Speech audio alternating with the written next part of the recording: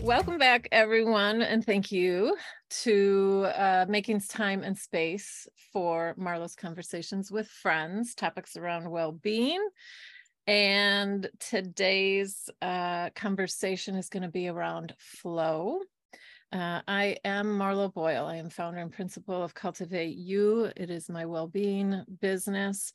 And today I am super delighted to be talking about flow with a very good friend, great friend, and a longtime colleague who I have a really high level of respect and admiration for, Mr. Tony Gordon. And Tony and I, we go way back. We've had a lot of experiences together and a lot of great laughs and a lot of growth. Tony Gordon is a hairdresser, salon owner, and thought leader in helping small groups and teams achieve high goals and efficiency through this concept of flow and salon strategy. Gordon salons have been named a top 200 salon in the USA 19 times. Holy camole. Congratulations. Tony loves triathlons, health, exploring radical ideas and integrating them into a business, helping people achieve their highest aims. Thank you, Tony, for being here with me. Marlo, how are you? Look at you. You look great. Yeah, it's thanks for having me. I really appreciate it. It's an honor that you're asking me to do this. And it's an honor to talk about flow because I just love the topic. And I think it's been something I've been working on my entire life. And then it just all comes together under this banner called flow, which I remember you were the first one, actually. I think it was about 2 or 3 years ago. Maybe it was 2 years ago. And I put a post on Facebook and I said, has anybody heard about this concept called flow?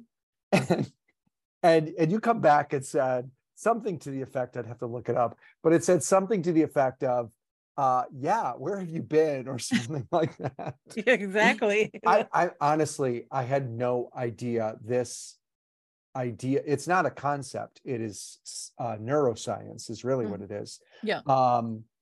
But it is the culmination of all the self-help gurus, all the what we should be doing in our lives, all the things about regulating our nervous system, and then also how we can be better teams, better groups. It brings it all together, actually.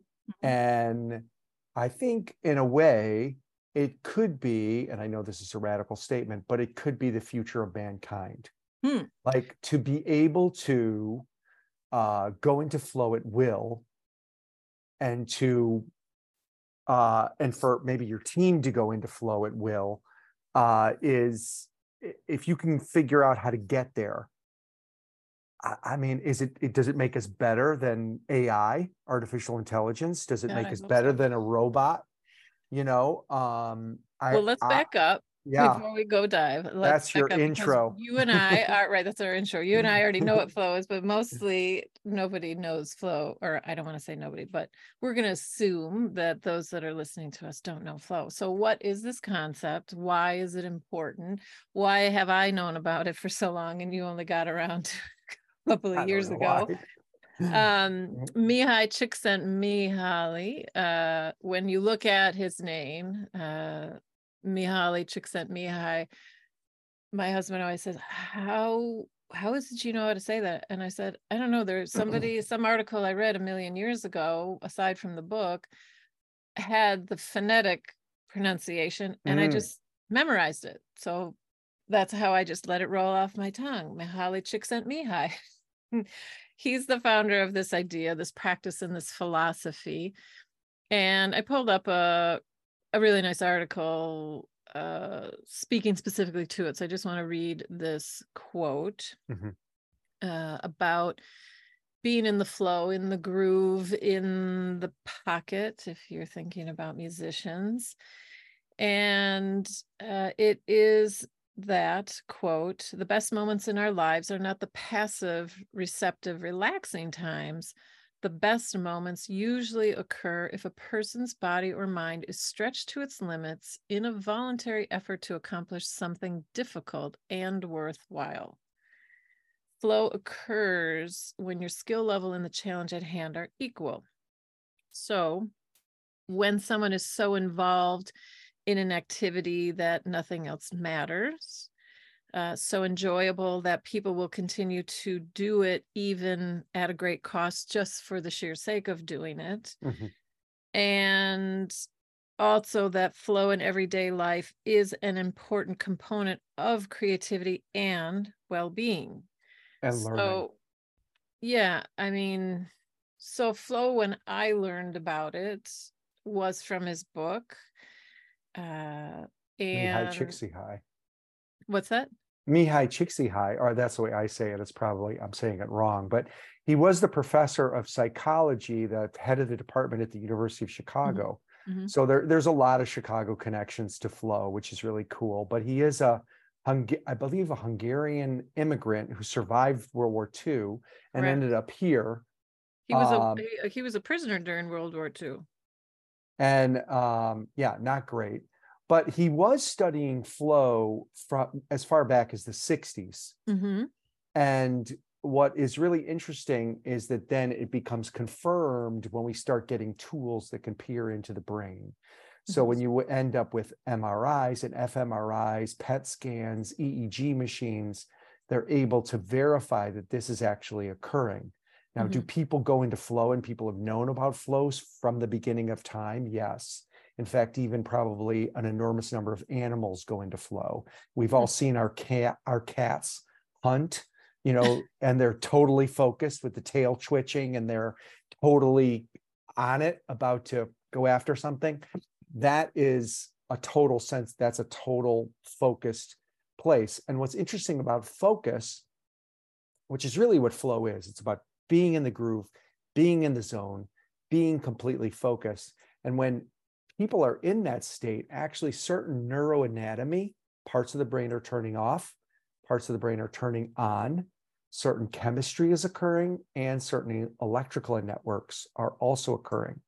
So what's happening in flow is that you can recognize it because things have kind of gone timeless, meaning that time speeds up or time slows down. Most of the time it speeds up, like time flies when you're having fun kind of Right. things. When you're in that place, and it could be, there's like low level flow, like where you're just totally into washing the dishes and you're so engaged in washing the dishes, Right. or cleaning the house. And that is, I got to do it in 10 minutes because people are coming over. But in that moment, you're extremely into it. You're accomplishing something. There might be a little bit of risk involved. Like, I don't want my relatives to see my dirty kitchen. So you're really deep into it. You also could be like screaming down the mountain, going for the gold. You're a skier and there's a lot of risk involved, or, your life is at risk because you could crash and burn, or you could be embarrassed because you failed in a speaking engagement or something like that. There's social risk, there's financial risk. So all of these things harness our focus. And it turns out that this is called flow, and that it is a place where we're at our happiest, actually, which is surprising, is that actually being engaged. And Mihai Csikszentmihalyi wrote a book called The Classic Work on How to Achieve Happiness, which basically is saying, and this is really interesting, this is like, right, there was just a report that came out saying that all these people are having all this time off right now because that's perceived the way to go, that people will be happier with time off. No, they're getting more time off and they're less happy. So the interesting thing, what they first did in the early days to test flow, was they actually gave everybody pagers, which is like today's texting. If you remember a pager, Yeah, my doctor used to have one. Yeah. So, and then they would page people and then they would call them up and say, okay, take your pulse. What are you thinking about right now? And they found that they did it all these random times. And this was Mihai Csikszentmihalyi's work. And what they did was they found people were happier when they were at work, when they were engaged in something, because flow follows focus. And most focus is about task orientation. So when you talk about in your intro about the challenge skills balance or a challenging thing that you're doing, like washing dishes or screaming down a mountain, this is where you become highly engaged, right? And at that point, specifically your prefrontal cortex or your left dorsal frontal prefrontal cortex turns off and other parts of your brain take over. And in the studies on this, Marlo, it just blows me away. Like the studies they're coming up with this. Some of this is induced. So, but not all. Okay. So there was a McKinsey study that showed that executives in flow were seeing a 500% increases in productivity. This was a 10-year study by McKinsey. McKinsey's like a high-level think tank. Yeah, you can get all their stuff. They just sell. They'll email it to you and get on their email list. McKinsey, I think it's McKinsey.com. But this is just one of many studies they did. So good luck finding it. But but I just saw it the other day. Actually, the other thing was DARPA, the defense appropriations. You know, these are the people who invented Siri and the internet and like thousands of defense oriented inventions, which then end up in the public sector like Velcro and stuff like that. You know, so they tested it and they found that there was a 200% increase in learning speed. There's all this statistics around innovation and creativity. So when we talk about because we've just given people like a whole boatload of stuff to think about, but when we've sort of defined what flow is, but really haven't. So flow is, from what Mihai Csikszentmihalyi studied, was in the one article, he said he sat and observed artists doing their work, paintings. Yeah. And how intensely engaged they were in it. And wanting to get it done and sacrificing a lot of things along the way because they were just so engaged. And then like when making it was money. Done, well, there's that. But what he found surprising was when they were done, they had no interest in going back to it to relook at it. Oh. But also part of what I read with flow, re-engaging, again, an aspect of it, and I think this is also probably why you look at it for your workspace, for you particular, is that flow happens when the challenge in front of you is not, it meets your skill level. So there is a balance.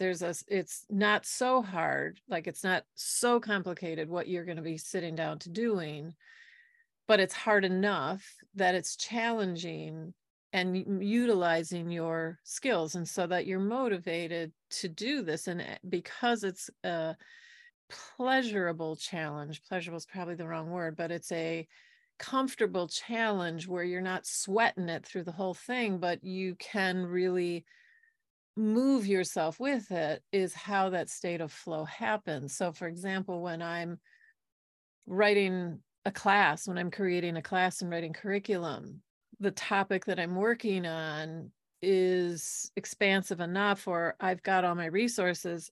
I have a whole space laid out in front of me where I've got my mind dumps and my brainstorms and, you know, whatever. And I'm just in it, and I've got books, and I don't know what's going on because I'm in this space. I would guess, Marlo, you're what's called an autotelic personality, meaning that you easily go into flow. And I can. Yeah, I mean, when I'm throwing my pottery, because I'm a ceramicist, so it happens there. When I'm not. You're not a ceramicist, or you're not No, easily I'm into not an flow? autotelic personality. In fact, this is one of the reasons why this fascinated me so much. I knew it happened when I was skiing. I knew Okay, it well, that's happened. good, because I was going to ask you, where did flow start for you in your life? Like, I yeah. go into flow when I'm cutting graduated bobs. Yeah, but when did you Okay. really notice it? When did you start to acknowledge, like, what is this? Or how did it cross your plate? I didn't know what it was. I don't think anybody knew what it was. And in fact, I just did a speech before Serious Business. And one of my points of the speech is that a lot of people go into this and they don't know what it is. In fact, I was reading Horst's old book, Horst Rechelbacher's old book, the founder of Aveda, his book, A Livelihood. And in there, there's a quote from him where he says that he went into a trance when he was doing model's hair. And it was almost, he said it was like a trance, and that it was like a shot of adrenaline. And he would do this and he won competition after competition using this state of being. And he then started to use that for his artwork, for his business applications, for his business in general. And of course, we know where he ended up. He ended up owning Aveda and Intelligent Nutrients and other amazing things as well. And this goes back to the artists that you referred to, which I would say, when I talk about money, I mean, because I mentioned that real quickly, is that some artists are starving artists, which means, but they love the flow state of painting or whatever it is their type of art is so much that they're committed to the art because they're in this incredibly pleasurable state. Why? Because at least 5 of the top 5 pleasure chemicals are hitting their brain during this time frame of being in flow. Flow actually has 4 components to it, or 4 states of being, I would say. So one is timelessness, meaning that when you're in it, time can become elastic. The second one is selflessness, and you mentioned this in your quote when you were discussing what it is, meaning that the work is actually what's important. In other words, my anxiety, my critical part of the brain actually turns off.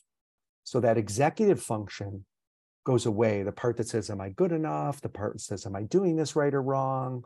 All that kind of stuff turns off. It's about the work. I go deep into the work. It's selflessness. Okay. And then also the work becomes effortless.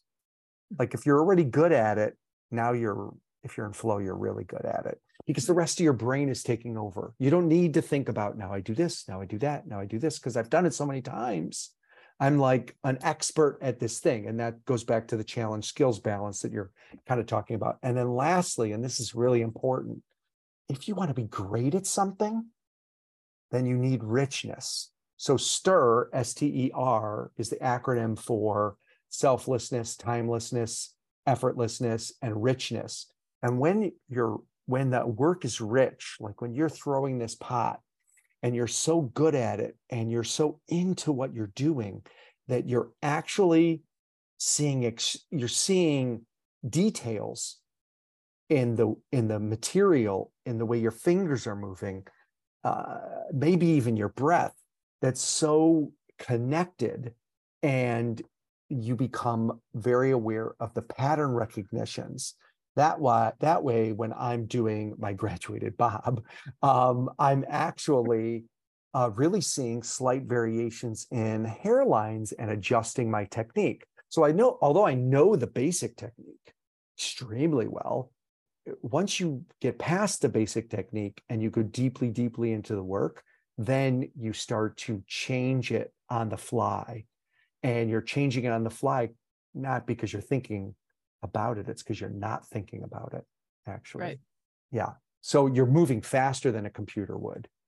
Boom. Yes. Yes. Thank you. Let's just move away from AI. Well, you can use it maybe, I don't know. But this is, some of the fundamental attributes of it. The key is getting to the place where you're really good at something. So when you And say yeah. that, yeah, so when you say that you shared that I'm a, what did you call me? An autonomic? Oh, autotelic personality. Autotelic You personality. might be. Yeah. Define what autotelic is. And I believe the definition is that you just literally go into these flow states easily. So with that, when I think of that word and what you're just saying, why I might do it versus yourself, one of the things that, and I have no idea if this is true or not in terms of the definition or getting into flow, but when I think about something that I work on every day and I teach it in my work, I've taught it for a very long time, is being present, being full of mind. And why I teach it, why I practice it, why I feel it's important is it allows for you to embrace life, embrace right here and now, because the past is done. I can't change it. I have no idea what's coming in the future. And practicing being full of mind and being present allows you to be the observer of you are observing the observer of life, is if you really want to back out to being very esoteric and enlightenment. And so when I practice being present, which I feel I've gotten, I mean, I work on it every day regardless, but I feel over the last, I don't know, probably 6 years or so, 6 or 7 years, I've been able to get very good at it and step back into it when I know that I'm getting overwhelmed with, well, that jerk did this, or why didn't they call me back here, or God, like, could they have just been nice, whatever, in the past. So sometimes when I'm flowing there, or I'm over anxious about the future, like, well, how am I going to get new clients, or is this, new job going to work out, or what's going to happen with my health, whatever. So I am better at pulling myself out of forward or backward and staying right here, which, if I just speak specifically to pottery, because I teach it as well, I teach beginners and intermediates. And when I talk to them, I say to them, the way you're going to get the most out of this experience, aside from the fact that I need you to actually do what I tell you to do, because I already know how to throw this and you don't. So if you could just follow my instructions instead of thinking, oh, well, you know what, I'm going to push it here, I think I can do that. Just do what I tell you for right now. But the other thing that I want you to do is set your phone away. Stop looking at it. Don't worry about what the hell else is going on. Just be here with this clay. These are good suggestions if someone wants to get into flow by throwing pottery.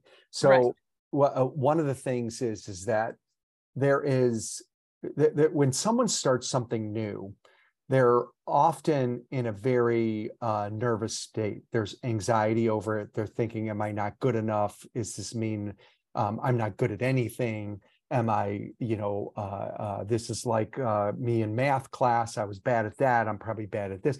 So there's all kinds of like conversations that go on in a person's head when they're starting something new and they're fumbling around with whatever the physical or the new task that they're trying to approach. Sometimes even doing something like listening long enough to the instruction that you're going to give them is challenging for them. But if you can, one of the nice things about the class you're teaching is that it does have a physical component to it, right? It's not an overly academic experience. So they don't just have to sit there and listen. They're actually doing, and one of the things about flow is that it has an embodiment aspect to it. So they're physically doing something, their body's involved, maybe even right down to their legs are involved, right? That their whole self is involved in doing this thing. But initially they're going to be still fumbling around. And what happens is that their brain is actually doing the opposite of flow. Their brain is having cortisol. Their brain is having possibly norepinephrine is in both flow and in struggle states. So what we're talking about here is somebody's in a struggle state. Okay. You get a new hairdresser somebody who's fresh out of beauty school. Am I good enough? I spent all this money and time. Or they're new to your class. Doesn't matter what the task is. They're nervous. They have anxiety. Did I do the right thing? Have I made the right decisions? Sure. Am I good enough? And then what happens is they get into this struggle phase, and it can deepen itself. Okay. And it works directly on the nervous system, and it really hurts the nervous system. So what happens is the best thing to do is to let someone learn something, maybe no greater than 90 minutes usually, then let them go away, go, take a walk around the block, go get a snack, stare at a wall, go home and go to bed, come back the next day, whatever it is, some sort of a release phase. Right. You have to relax. You have to stop at some point. Yeah. And there is something called ultradian rhythms, where our brain is in this 90-minute cycle. Right. Approximately, whatever. So, but then there needs to be a break in the time, at least 20 minutes. Some people say a couple of hours. Some people say go home and go to bed. But anyway, it depends how intense the struggle phase was. But this is all leading towards flow. So then they get to this phase where it's, okay, I released. Now I go back to the flow. Okay, it wasn't, or I go back to the struggle. Okay, I'm a little bit better than I was the first time I tried this. Then they need a break again. Then they come back to it. Oh, I think I'm getting this. Maybe I'm getting this. Oh, look at this. I'm pretty good at it, actually. And that could be maybe one session. If you guys are throwing pots, could be 1 2-hour session, or it could be a full year of learning how to cut hair. You don't know how long that phase is. And at some point they're like, hey, I got this. In fact, I'm pretty good at it. And I'm really feeling good doing it. I like it. I'm in it. Do you notice too, because this is what I see, I saw it many times in my past of coming into, whether I had to teach a class myself or teach a group of trainers or go work in a salon and, help customers, whatever. And I see it now as well with my ceramic students. And I see it in my current work as well, and retreat and well-being work when I'm helping people start on this path. And it goes back to becoming full of mind and being present, is that what you bring into the situation that you're not consciously aware of, meaning whatever energy you walk in with to this new task, new haircut, new client experience, new brainstorm we're going to do, whatever. Yeah. That energy, even if you're not talking about it, I find that energy completely affects what happened, when I start doing that task, project, whatever I'm feeling comes into it. So unless I clear myself in some way. Yours or the students? Mine, for sure, Okay. but I see it in my students. Yeah. And I saw it in myself.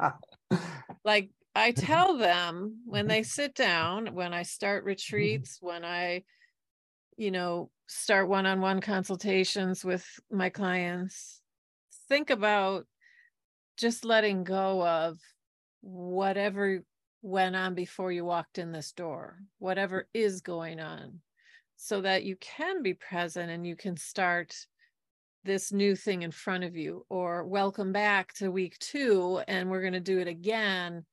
Get present with it. Yeah. If you can get their buy-in on that, I think if you can get somebody's buy-in, and I think it's really just nothing more than a conversation. Right. I think one of the issues in salons is that you have a lot of people who need to be part of a greater whole, and they don't have mutual commitment to the whole. So you have to have sometimes multiple discussions with people to, and it's a training, right? There's a cultural part of whatever organization or whatever relationship. Like right now, we could be in flow. I think we are in flow, actually having this talk. And, there's some mutual agreed on things implied or actually spoken that have already been kind of agreed on. I think that happens in a place. So if you have somebody who's distracted, they're not going to be fully involved. So you have to, you could say, put it in the syllabus of your class, you're going to turn your phone off. So you do that, but then half the people didn't read the syllabus. And then you're going to announce it when they come in. And then, then you have the last 10% of the people who just don't want to comply. And then you have to have a separate conversation Then with I them. usually say, why are you here? Why are you here? You just spent XYZ dollars. Why are you here? Yeah. And, and there's different ways. I mean, I think that the one of the flow triggers, one of the first flow triggers is curiosity, passion, and purpose. I actually don't like that they group the three, but the three are grouped because I think curiosity can lead to passion and purpose. When you say trigger, I don't mean to interrupt you, but because I have two questions. When you say trigger, tell me what that means. I pulled up again while I was doing some research. I found a list of 10 different triggers. There's 22. Oh, well, I don't even remember who this is from. I saved the article, but it was more things to do to reach your flow state. That's my first question. But the overarching question is, which I know you're speaking to it, but I want to know, why did you choose flow for a work application? Because when I asked you to speak on this with me and help me with this concept to share with others, because it is a part of well-being for me. Yeah. You shared that you lean a little towards a couple more modern thinkers around this that have it more towards a work application. So I want to understand. Hairdressers go into flow. Well, I know that. Go into flow. Yeah, any service provider will. But why did you choose to engage yourself more deeply, you're a certified trainer around it, to bring it into the workspace? And then talk to me about the triggers. What that means. Is it a negative trigger? Is it a positive trigger to get? Okay. So well, just to go back for a second, what's my motivation? I mean, the truth is that for many years, many years, I have always, since the beginning of our company, since 1999, I've always been a reader and an explorer of ideas. And I read a book and then apply whatever that information is to my company. And it has been amazing in that, and this is, part of the reason why we're still here today. A lot of salons don't last this long, or, they just simply don't. So, and like I said, I've been searching for whatever, and we're in a culture, we're lucky.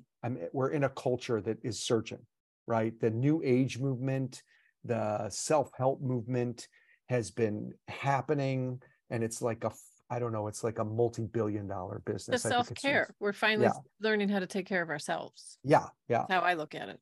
Right. And so I thought, especially considering all the anxiety that it happens in our culture, that this is the eureka moment to me. This is the thing which is the salvation. If you can teach people this, they can learn quicker, they can be more creative, they can be happier, and they can be more productive. Therefore, they can make more money for themselves, for their families, etc. I think it's a good deed more than anything else. But themselves. Yeah, I think it's a good deed for me that I'm bringing it to the world as much as I can, even though thank you for listening.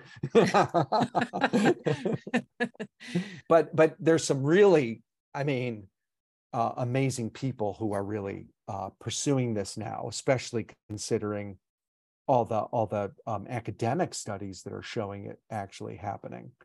And there's a lot more research to do. One of the big areas is team or group flow.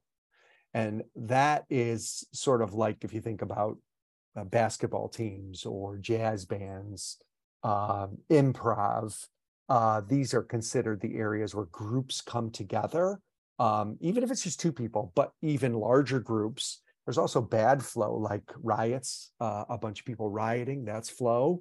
There's people that are in flow that are doing bad things.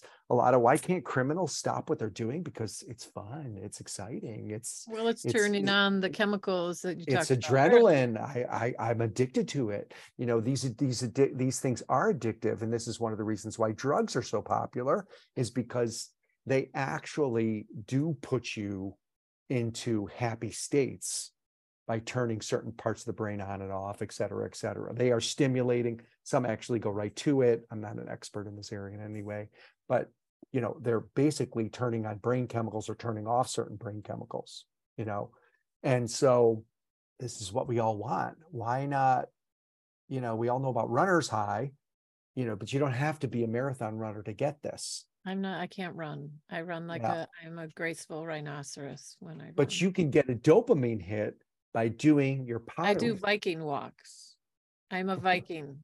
And when I walk all my life, I can crack the pavement when I walk. That's how determined I am. And I can walk very fast. So I can have a walker's high, but it's not going to be a runner's high. Just hit it with your heel, not your head. Exactly.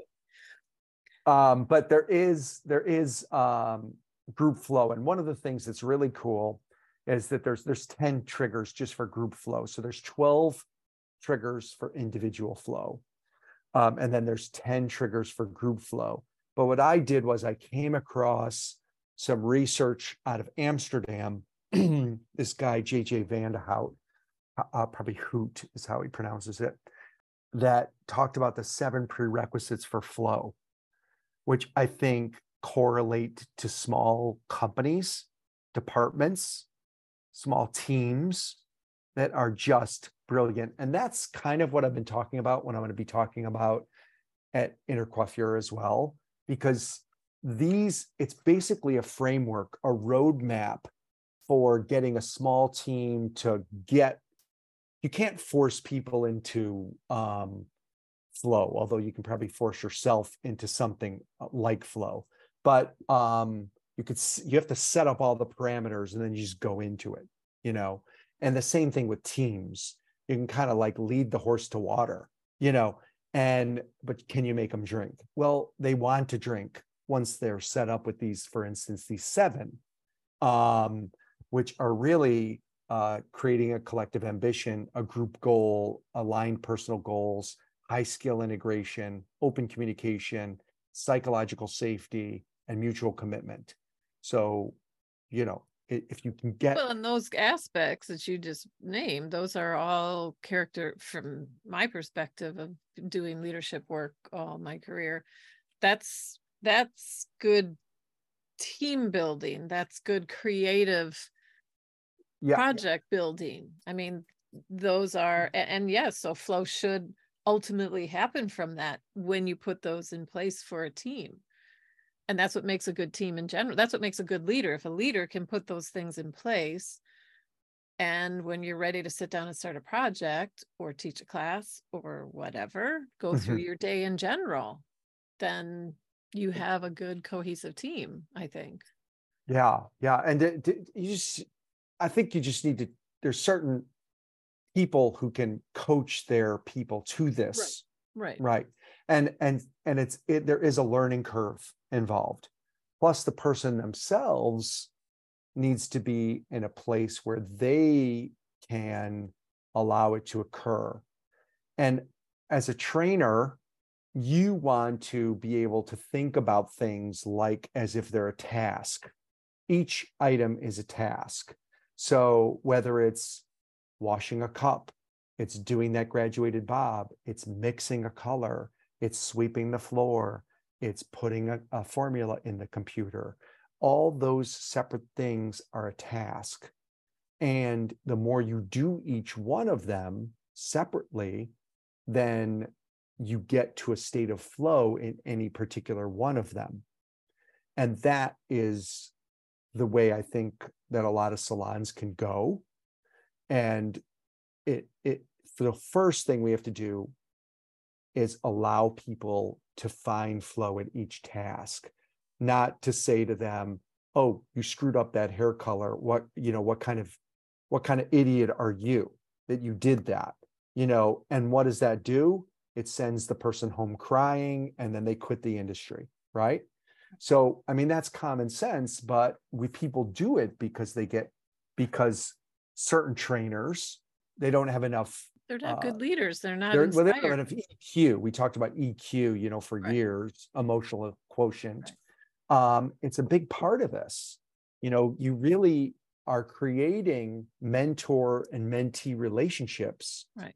with every single one of the team members, and then allowing them also to come together. So it takes time to become a good hair cutter, or these are trades. The longer you're in them with the proper coaching, then people become excellent. They get to a mastery level, and mastery is fundamentally being in flow, right?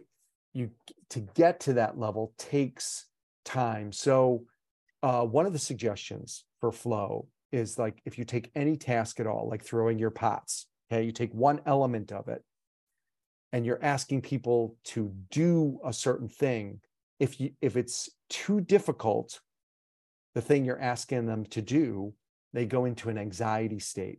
Of course. Right.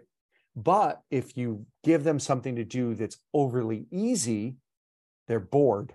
For sure. So there's like an alley or a channel of where they should be.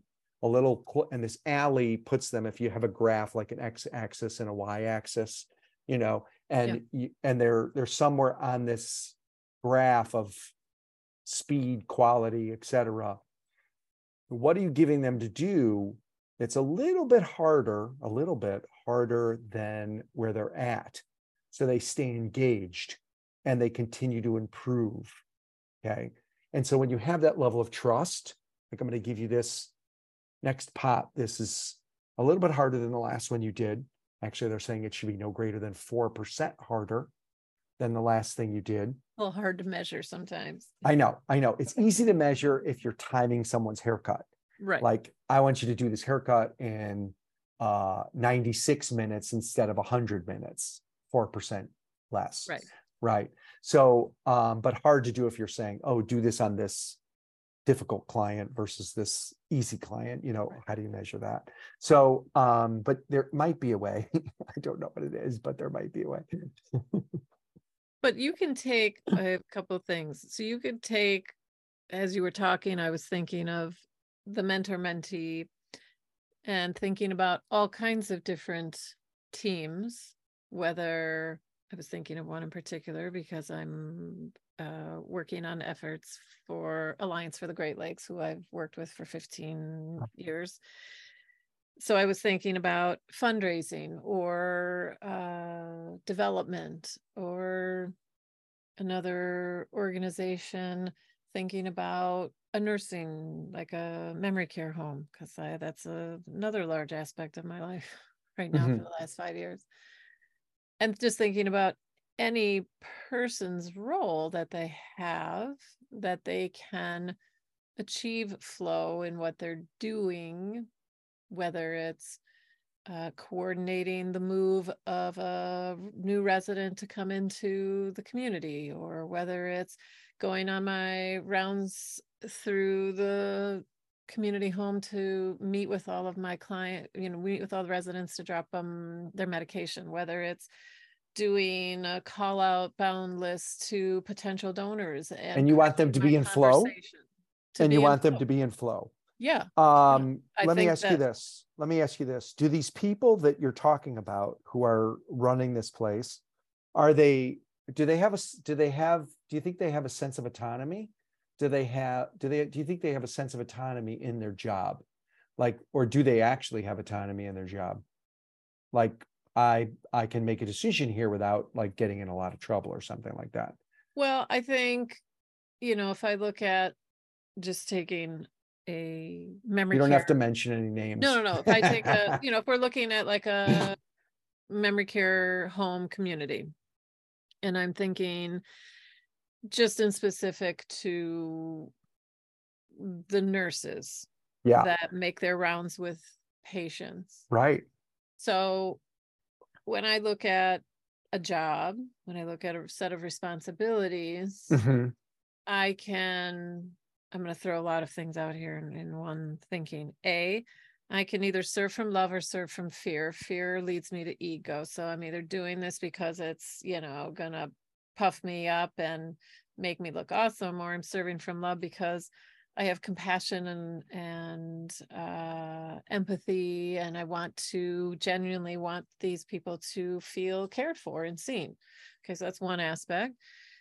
I also know that a job can be just a job if that's how you choose to view it. If you just choose to see being a hairdresser or being a nurse as, well, this is just a paycheck and I need to have XYZ hours in, I need to have XYZ clients, you can choose to see that. Or you choose to look at what you do during the majority role of your life Mhm. as, I get to do XYZ.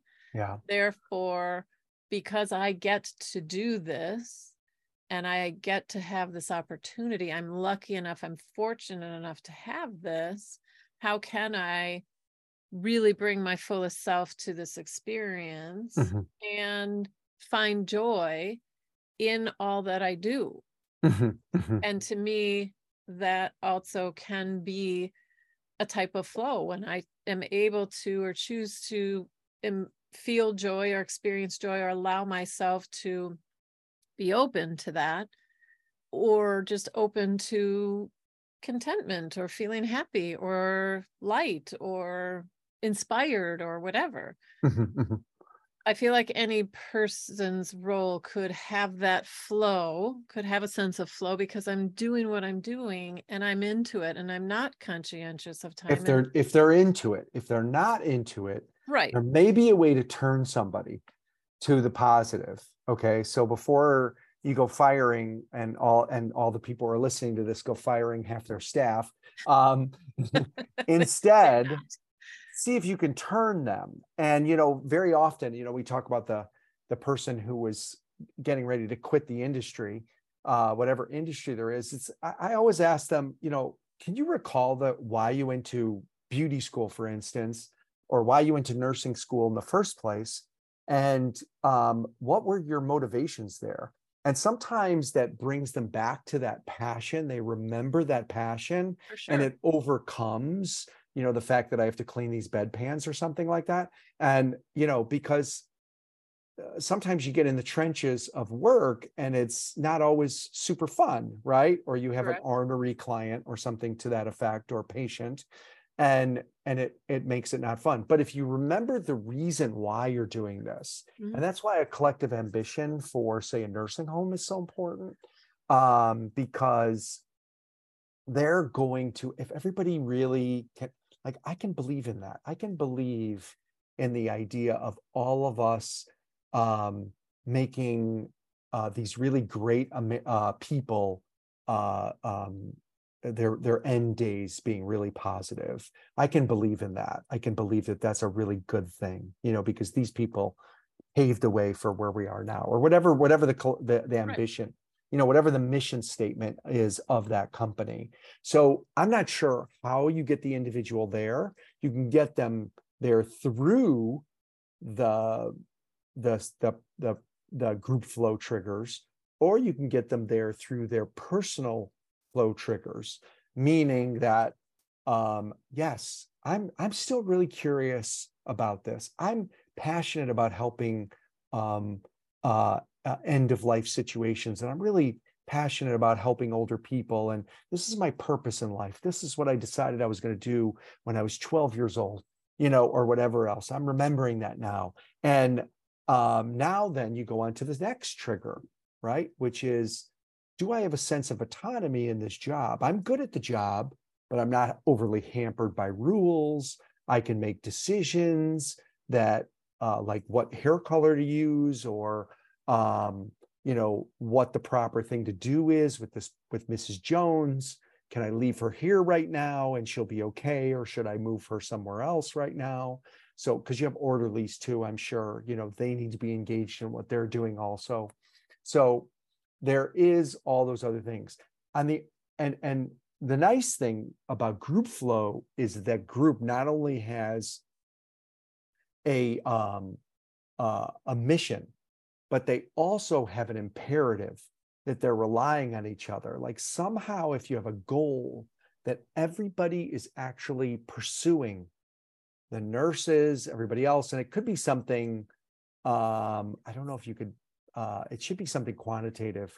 I don't know Well, if you so, can. but for your hairdressers, so for you and your businesses, or you're speaking to the salon network soon, Mhm.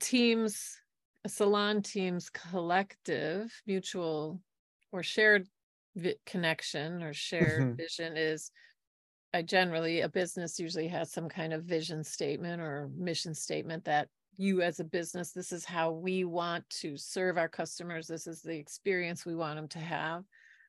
That's, I assume, the shared experience or shared collective ambition you're Right. speaking It can be to. the mission. It can Right. simply be a mission statement. Yeah. But also, I think I'm gathering, or from our experience together over time, underneath that, some of those things are our shared ambition around how we service a customer, or what does a hair color service experience look like, or here's Yeah. Yeah. some guidelines, and I mean, here's, a collective ambition or a mission statement is usually like this intrinsic statement, which is, well, right, uh, there's that, but is also, I guess what I'm asking you is the shared team ambition, if you continue to go forward with it because you want people to be in a flow state as it might often be as a they, separate document, I think is what you're saying. I yeah, think okay, it would be a separate document. got it, Like how we do things here right, is actually separate from this other thing, and sometimes that changes. So you're like, for instance, our mission statement is creating beauty and wellness for humanity. Now, how you create beauty and wellness may change over time, sure, right? And as the technology alters or something like that, or the styles change. So that might be it. Then there is a group goal, which is usually numeric. Then we align individuals' goals to that group goal. We say, how can you be part of that group goal? So if the group goal is, let's say, let's make $100,000 this month, and then an individual might say, well, I can make 10,000 of that 100,000. So I'm really participating. And if we all hit that number, then we're all going to get some bonus or something like that. And then how can we all work together to achieve that? Yes, we all have our individual goals, but also I'm going to help you because you're going to help the group, right? So we're all working on this together. And you have players sometimes in a group that are very familiar with each other. That's helpful. But very often they aren't familiar with each other. In some small salons, everybody's very familiar. They've been together for a very long time. But then in really assertive salons like mine, we're always bringing in new people all the time. right, So it can alter the dynamic. Like, what is this person really capable of? Or are they going to mess us up and get us a bunch of 1-star reviews or something like that? There's a high skill integration is the next one, which is, oh, you can do a shampoo. Good. Now I know as a senior stylist that you can do a shampoo. I know I can rely on you in the heat of the moment because we're pursuing this goal. We want to hit $100,000. So I need you to be ready to go for that shampoo. I know you can do that task, right? And the front desk knows that I can do an extension if somebody walks in and says, can I get extensions? They know they can come to my girl Holly and get extensions on the spot, right? From her, right? So, and they know all that. So basically you have this high level of skill integration. And the problem in a lot of businesses is that your team is not familiar with each other. And especially if you have that beginning hairdresser, nobody knows what they're capable of. And their skill set is changing very quickly, right?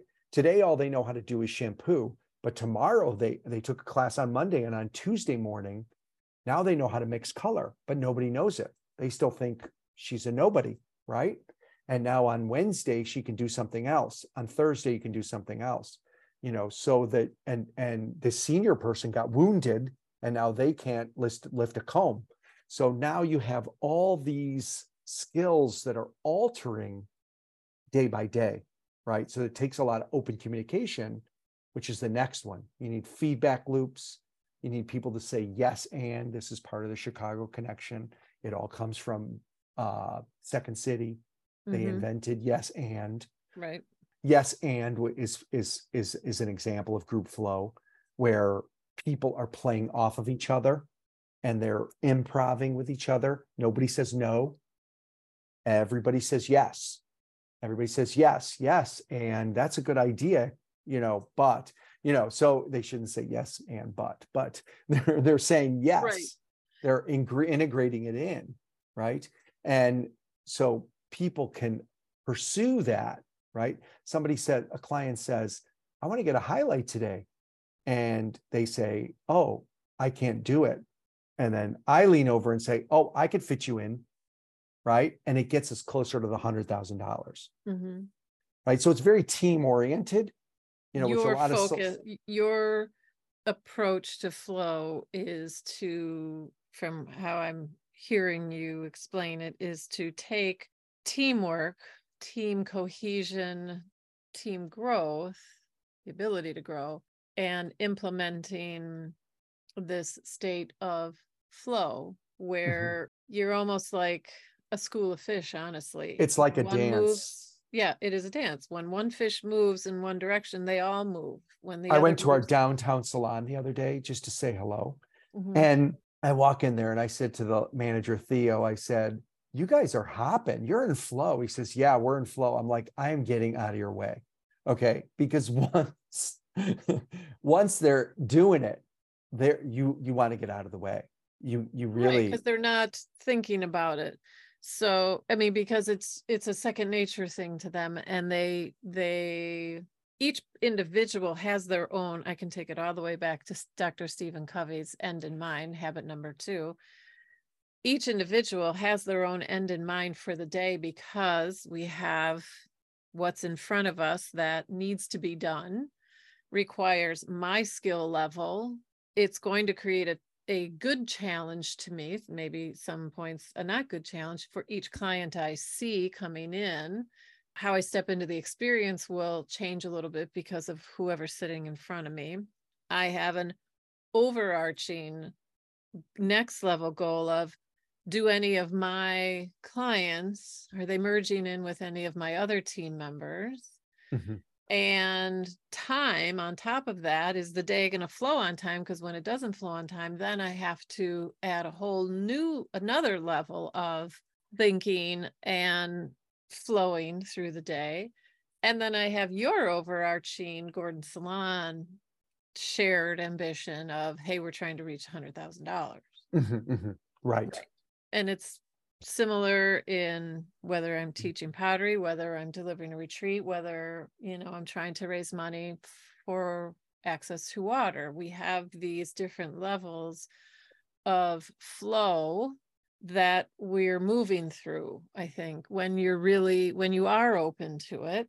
And I have here, as we start to bring our conversation, start wrapping it up, I wrote down Csikszentmihalyi's his 8 characteristics of flow that he put down. I was kind of trying to check them as you were listing some of your triggers, good triggers.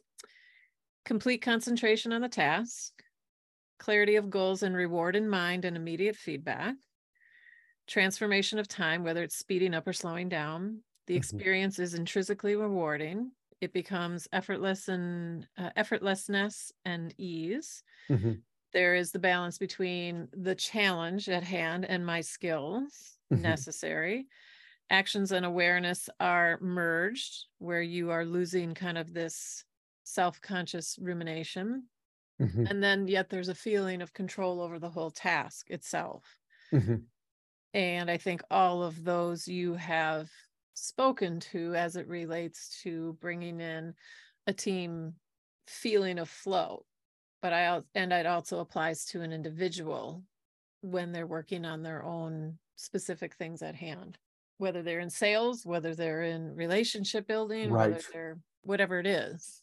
I Yeah. think this sense of flow can happen throughout your day, all day, in various bits and spurts. But Marlo, if you want to, focus it, like if you want to force it even, there's certain actions that I've come across that I think that you can do, which will help anybody go into individual flow. Right. And they are. Okay. One of them is easily meditation. Yep. Meditation is an easy one. Getting The present. other one is Pomodoro techniques. So Pomodoro is Italian for tomato. So a Pomodoro technique, this is by a guy named Alberto Cirillo. So it's basically setting a timer. He set a tomato timer because it took 25 minutes to cook the tomatoes. So, but you could do it for 5 minutes, 10 minutes. You could just set your timer on your phone. And then during that time, when you set it, what you do is you do nothing except the predetermined task. So for instance, if you have a eureka moment that says, oh, I should write my journal. Oh, which is good for definitely good for flow and everything else that we do. So, oh, I should write my journal. Okay.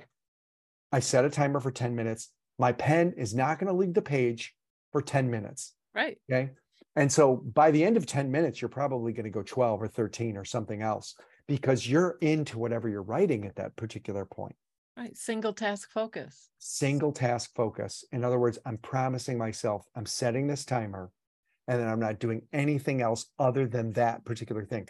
And this is good to do. This will relieve, for those of you who create to-do lists, and hopefully you all do, that if you create a to-do list that says, I'm going to file, I'm looking at my file cabinet, I'm going to file all my files today on my to-do list. That's a bad to-do item.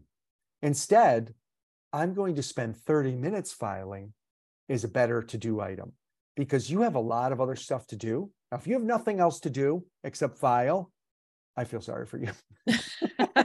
But if you do, right. If you do, okay. So, but what I found is that this task orientation, this timed task, is actually better for your mental health than saying, "Oh shit, I got 45 minutes of the way into filing, and I discovered 3 bills I didn't pay." Or I discovered I don't really have the label maker that I needed, and I really didn't finish it. Now I feel like shit. And well, I didn't. It's allowing yourself to be distracted. And it's allowing me to be distracted. And I didn't cross my item, which is another dopamine hit. You physically cross the item off of your It's a huge list. dopamine hit. That's a dopamine hit. Take it and run. Is that you want to be able to say, I spent 30 minutes doing this. Cross. Okay. Don't be so like perfectionist that you're like, oh, I have to finish this. And now it's midnight and you're still working on filing. You know what I mean? Right. You know, you really want to say, okay, I need time to go get a massage, because in this flow thing, and this goes back to what you said originally, you need active recovery. It's not about going and just watching TV, which we all do a little bit. Okay. But you need to be able to go get a massage, go sit in a sauna, you need sleep. to replenish yourself. You have to bring restoration back to your body, mind, spirit, to be able to digest. It's like you've just taken in a large meal. Your stomach needs to digest it properly before you, and rest, so it can move it through assimilation and into the full digestion system, the spleen, the liver, the bladder, your intestines, before you bring in the next meal. So if all you're going to do is bombard yourself, you're going to be sick. Yeah. And you don't want to go to sleep with that much food in your body. So the idea is that, okay, I did this task for whatever amount of time, and you're actually working, and eventually where I'm at now that I've been working on flow for about 3 years now, is two, I'd say, really intensely, is that I'm now getting into how do I control my circadian rhythms? And I have a lot of autonomy in my life because of where I am in my life. So, how do I control my day, right? How do I wake up in the morning? What do I do in the morning? How am I focused in on going into flow, right? Can I do a 90-minute ultrarian rhythm where I'm going into flow? Can I then fit in a workout? Can I eat at a certain time? Am I doing these things which actually harness my energy and not fight them? It's really interesting. Let me tell you about this study I just read today. They were talking about concert level violinists, very rare. When you listen to how they prepared over the course of their life to become this good, because only the best of the best get there, right? Talk about the 10,000 hour rule. That what they did was is they would do the work for 90 minutes, they would rest for 20 minutes, they would practice for 90 minutes, they would rest for 20 minutes, they'd do it again. They had three 90-minute sessions, which is very rare. According to Andrew Huberman, that's very rare. If you listen to the Huberman podcast, if you don't, you should, because it deals with all this, even though he doesn't call it flow. That is, you want to be an expert at something. That's the thing about flow. Flow is about peak performance. That's the person who wins the gold medal.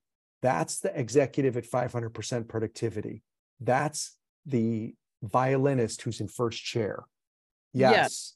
I'm with that. Do you not wish you found this out in your 20s? No. Because some people did. Because some people did. Some people did. Those people did. I also think flow is not just for achieving the highest, bestest. Right. That's true. Flow, because it is well-being. And from how aside from Csikszentmihalyi and how it became integrated in my space, or how I read about it and studied about it, was really applying it to how you approach life in general, in that enjoying what is put in your path by the universe, enjoying what's in front of you, whether it's doing the dishes, whether it's helping a neighbor, whether it's doing your bills, whether it's going to work and doing the job that you do every day and doing it with pride, that you can find flow because you are present, because there is an end in mind, because you will be able to cross it off your list, because you will collectively help the team reach a goal, that you're doing it because you're serving from a space of love versus a space of fear and ego. Mm-hmm. So I think both ways of approaching it are applicable in your life and have a place and will cross in various ways, depending on what your life is and what the universe puts in front of you. But I just think the concept of flow itself, whether you are able to step yourself into it consciously, or whether it happens and you feel it and you flow into it, no pun intended. I think they both can exist. I think they both do exist. There is high and low flow, is what I'm saying. Absolutely. So there is the person who's washing the dishes and they're really into it, and there's no gold medals at the end of it. They just feel good while they're doing it. And then there's the other person who is, riding a 120-foot wave off the coast of Portugal and hitting, doing things that's never been seen before. Never been seen before. And are they risking life and limb? Yes, that wave will crush you. You will be, if you're not Yes. dead, you're seriously mangled. Yeah. But that's why they're so into the moment and Right. feeling every single aspect of that wave. Right. Even their pinky has their body weight ratio perfectly. Okay. Right. But they're willing to take the risk because they love pursuing that adrenaline rush, because that is a high level of flow. Now, not all of us need that. Not all of us need that. We're not all in that place, Right. but some people are. The thing is, we call it peak performance, but if it really is that a bunch of humans are suddenly going to be able to achieve this, and maybe it won't be that, maybe it'll just be average performance in the future. But at the moment, if you can harness flow regularly, you're in peak performance. That's peak performance. Yeah. That's what it is. Yeah. I'm with you on that. I think it was a wonderful discussion around flow, Tony. Yeah. Thanks for having me, Marlo. Yeah. And Well, talk to me about Alliance for the Great Lakes, because we have Earth Month coming up and we're doing a lot for Earth Month this year, but maybe we want to do a beach cleanup for the Alliance. I'll wait till we finish this. So I'm going to say thank you to everyone who has chosen to be in the space with Tony and I and talk about flow. Thank you for making time for this conversation, Marlo's conversation with friends. And I will be back sooner than later. I know I've had some space between my podcasts, so I'll be back because Earth Month is next month, and I always speak very passionately about the environment. So until then, thank you everyone for joining us. Thank you, Tony, for the conversation. My And pleasure. until next time, be well.